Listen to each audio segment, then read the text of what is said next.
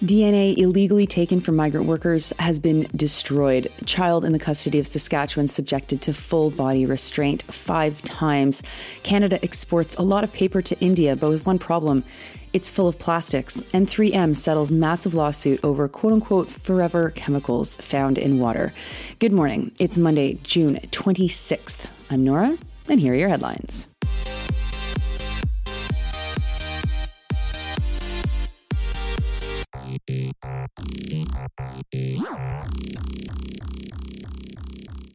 First up, news from the group Justicia for Migrant Workers. The OPP and the Ministry of the Solicitor General of Ontario have destroyed DNA profiles from 96 migrant farm workers. They were predominantly Jamaican and from Trinidad and Tobago. The profiles were illegally obtained, says Justicia for Migrant Workers, during a DNA sweep near the community of Bayham, Ontario. The workers all worked through the Seasonal Agricultural Worker Program. Back in August 2022, the Human Rights Tribunal of Ontario ruled that the OPP had racially discriminated against the migrants during their sweep. They were looking for a suspect, and despite having a description of the suspect, they took samples from everyone, even if the worker had an alibi or didn't match the suspect's description. Justicia says that they accessed the workers through their employer. The OPP has also had to seal the investigative file and develop a policy to deal with DNA sweeps. Each of the 54 workers who are part of the human rights claim against the OPP will receive $7,500 in damages. The press release lists the broader demands of Justicia, and I think it's really important to read them. Quote, "This is a historic and precedent-setting victory in the larger struggle against both racist and racialized policing. It also draws attention to the fact that much work remains. At the federal level, J4MW reiterates our long-standing demands for permanent status on arrival for migrant farm workers, an end to unilateral repatriations and disbarment, and equal access to entitlements such as EI and CPP. At the provincial level, ensure that all agricultural workers are provided with full protections under provincial workplace legislation, including the right to health care, the right to unionize, and enforcement of occupational health and safety protections." Next, to a disturbing story from Jorge Barrera, Joseph Loreiro, and Michelle Allen with the CBC. Matthew Michel was being held in the youth jail in Regina. He was wearing something called the wrap. The wrap is a full-body restraint that straps around his torso, legs, and ankles. A shoulder harness keeps his body in a near 45-degree angle sitting forward. His hands were cuffed behind his back, and he had a motorcycle helmet placed on his head for a lot of the restraint. He spent more than 3 hours in this torture device begging for the police to kill him. Matthew was just 15 years old.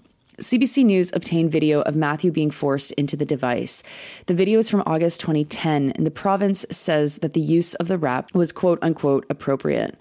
They didn't just get video of Matthew, though. They got videos that showed 10 incidents where the wrap was used in Saskatchewan facilities on young offenders between the years 2009 and 2012.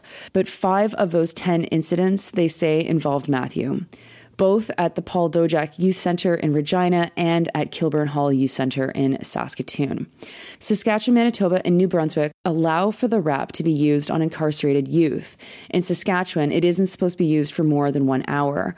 All 3 provinces, plus Newfoundland and Labrador and British Columbia, authorize its use on adults. Newfoundland and Labrador used it 40 times from April 2022 to March 2023. Manitoba used it 11 times on youth between 2018 and 2023. New Brunswick said that they didn't use it at all on youth between 2019 and 2023. Saskatchewan said that they don't track how many times they use the wrap. You should read the investigation. It's very in-depth, and it talks about Matthew and his life and his circumstances that surrounded his incarcerations, and it'll make you angry. There have been at least 5 police-related custody deaths in California as a result of using the wrap. The device was invented by a California-based company and sold to law enforcement as a restraint for individuals who are acting dangerously. It's supposed to be used as an alternative to pepper spray, a taser, or pinning someone's face to the ground. Next, to another CBC investigation. This one is from Pratyush Dayal and dives into the world of paper recycling and exports.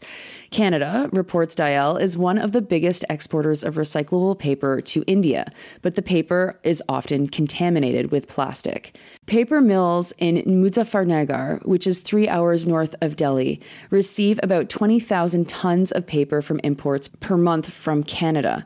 There are 30 paper mills there that reuse the imported paper, except that, quote, Canadian imports often exceeds the 2% contamination limit permitted by the Indian regulations, with some bales stuffed with huge quantities of hard-to-recycle plastic items like water bottles, packaging containers, and courier packaging, unquote. When asked by Dayal, Environment and Climate Change Canada said that they knew exporters were sending mixed paper to India that had plastic waste, glass, and textiles in them.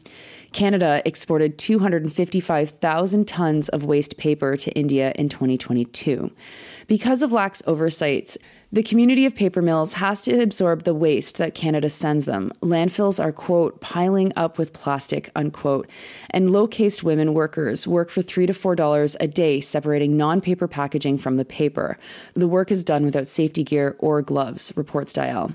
This is from the article. Quote, for Canadian companies, it's easier and cheaper to send trash to developing countries than recycling paper and plastics at home, said Abhishek Argawal, who's one of the managing directors of a mill. The article continues. ECCC, the Ministry of Climate Change and the Environment, said that there's more of an international market for mixed papers as many facilities within Canada cannot process large volumes domestically, unquote. Kind of annoyingly, the article finishes by reminding Canadians to separate their paper and plastic. I wasn't sure who the companies were who were responsible for this and what kind of regulations Canada needs to create or enforce to stop them from sending non-paper waste to India. Nor was I clear about why Canada doesn't have these industries. That seems like something that makes more sense than shipping our garbage to the other side of the world. And finally, 3M has been ordered to pay at least $10.3 billion over contamination lawsuits related to many U.S. public drinking systems. The money is going to compensate waterworks companies for having to deal with a chemical compound called polyfluoroalkyl in their water systems. Polyfluoroalkyl is also known as PFAS, and under the umbrella of PFAS chemicals, there are a lot of commonly used non-stick and grease-resistant products like clothing and cookware, reports the Associated Press. 3M says they'll stop producing PFAS materials by the end of 2025. The settlement is the result of a claim by one of the 300 or so communities that have also filed suits against 3M over a firefighting foam that 3M produced that contaminated their water. DuPont and two of its spin-off companies, Chemours and Corteva, have also recently settled over PFAS contamination lawsuits. That settlement cost $1.18 billion and is also related to the firefighting foam that many places used. The foam was initially developed in the 1960s to fight fires that are fueled by jet fuel. Any new PFAS being developed in Canada must be reported to the federal government. The government is seeking input to develop a PFAS report in the next 2 years. So if you have something to say about these forever chemicals, now is your time. Those are your headlines for Monday, June 26th. I'm Nora, and I hope you have a great Monday. I hope you have a great week. And I know for a lot of you, it's going to be a shortened week. So get that work in.